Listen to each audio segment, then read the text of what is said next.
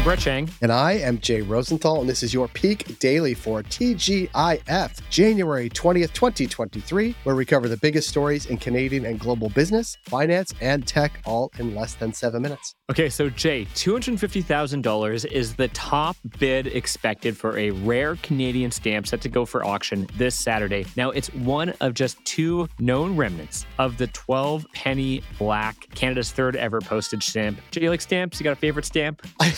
I thought you might ask this question, and I remember a stamp from my childhood. This predates you, but there was a movie called Brewster's Millions. Okay. With Richard Pryor and John Candy. He has to spend all this money that's given to him in order to open up a whole bunch more, but he can't have anything in return afterwards. And he bought this very expensive stamp called the Inverted Jenny, and then mailed a letter to people who were checking up on it. It was a very classic scene in the 1985 movie. Great movie. You haven't seen it? So the Inverted Jenny is my favorite stamp. You? Yeah, I used to be. When I was growing up, I had a stamp collection. That doesn't surprise me. A bit of a stamp nerd myself. It was actually, I inherited my stamp collection. So I like stamps. I think they're interesting. I think they're interesting representations of countries, what they value, their climate, their environment. And so I have a ton of favorite stamps. I would recommend, for anybody who's interested in stamps, there is a Twitter page called StampsBot. And if you follow that, every day, this person just posts new stamps, and you can see stamps from just like around the world over the years. And it's very interesting. So I don't have like a particular, there's not one stamp that stands out for me, but I love StampsBot, and I think stamps are cool. Brett, aside from your very cool Thank you. stamp collection, what do we have for Peak Pals today? And no one's going to tell me otherwise, Jay. Definitely not yourself, that's for sure. For our first story, the U.S. debt ceiling. For our second story, hackers are getting professional. And for our last story, TikTok is opening up.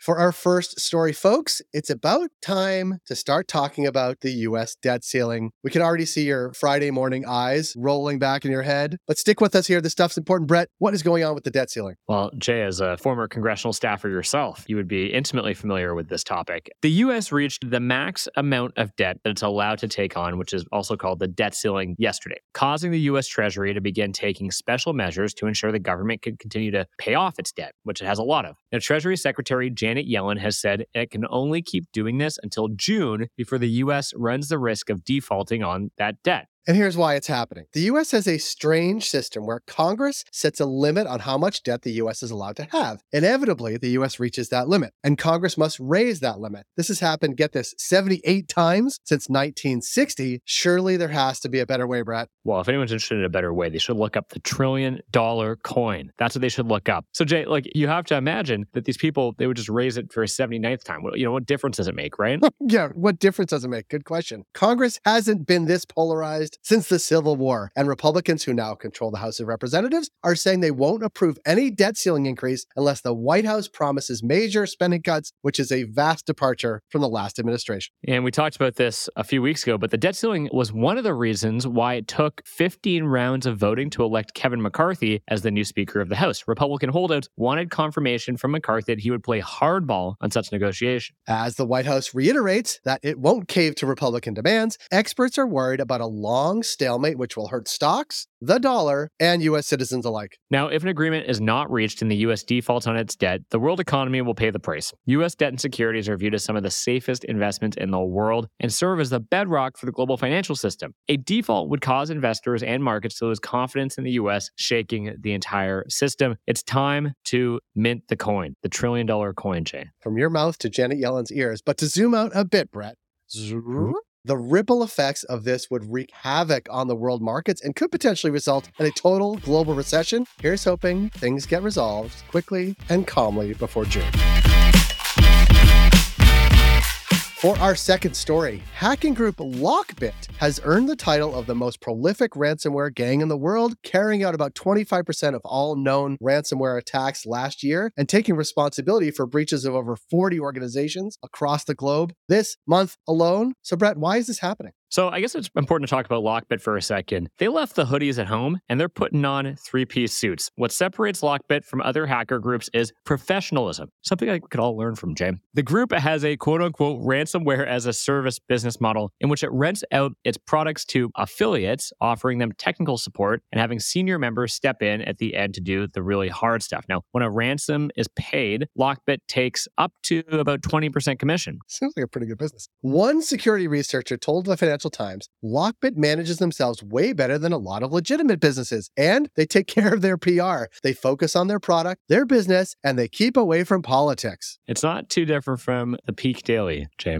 except legal, 100% legal. Don't go looking for us. Like any good business, Lockbit has marketing campaigns offering $1,000 to anyone who gets a tattoo of the group's logo, something that I may do tomorrow, Jay. Now, they do consulting, and they even have a code of conduct. One member hacked Ontario's Sick Kids Hospital in December, breaking a rule forbidding the targeting of healthcare organizations. Lockbit issued an apology and gave Sick Kids a free decryptor to unlock the data the member had targeted. Just great guys and girls. Who knows? It's a shadowy organization. Now, here's why it matters. Hacking groups are growing increasingly sophisticated, while cybersecurity practices for most businesses and organizations, they just fail to keep up, which puts user data, vital services, and critical infrastructure at risk. There is honor among thieves. It's kind of like The Wire, Brett. Yeah, if only they were giving it to the poor, they'd be a bit of a Robin Hood situation here. Someday.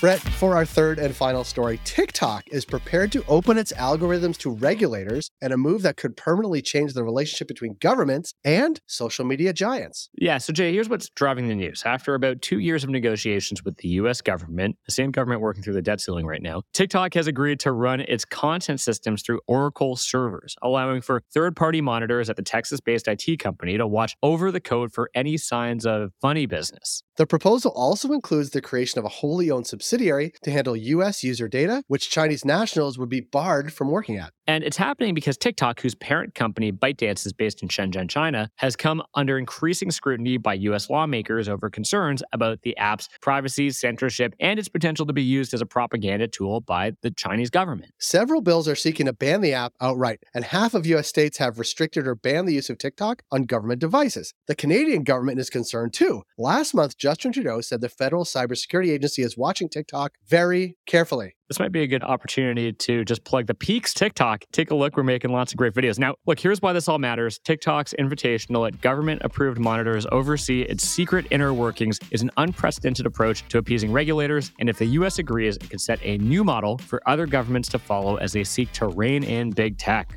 Peak Pals, thanks for making us the most listened to business news podcast in Canada. If you got a second, why not follow this podcast on your app of choice and leave us a review. And if you want more Peak, make sure to subscribe to our daily newsletter at readthepeak.com. Thanks, Brett. Thanks, Peak Pals. Everybody, have a good weekend. When you give me shockwave.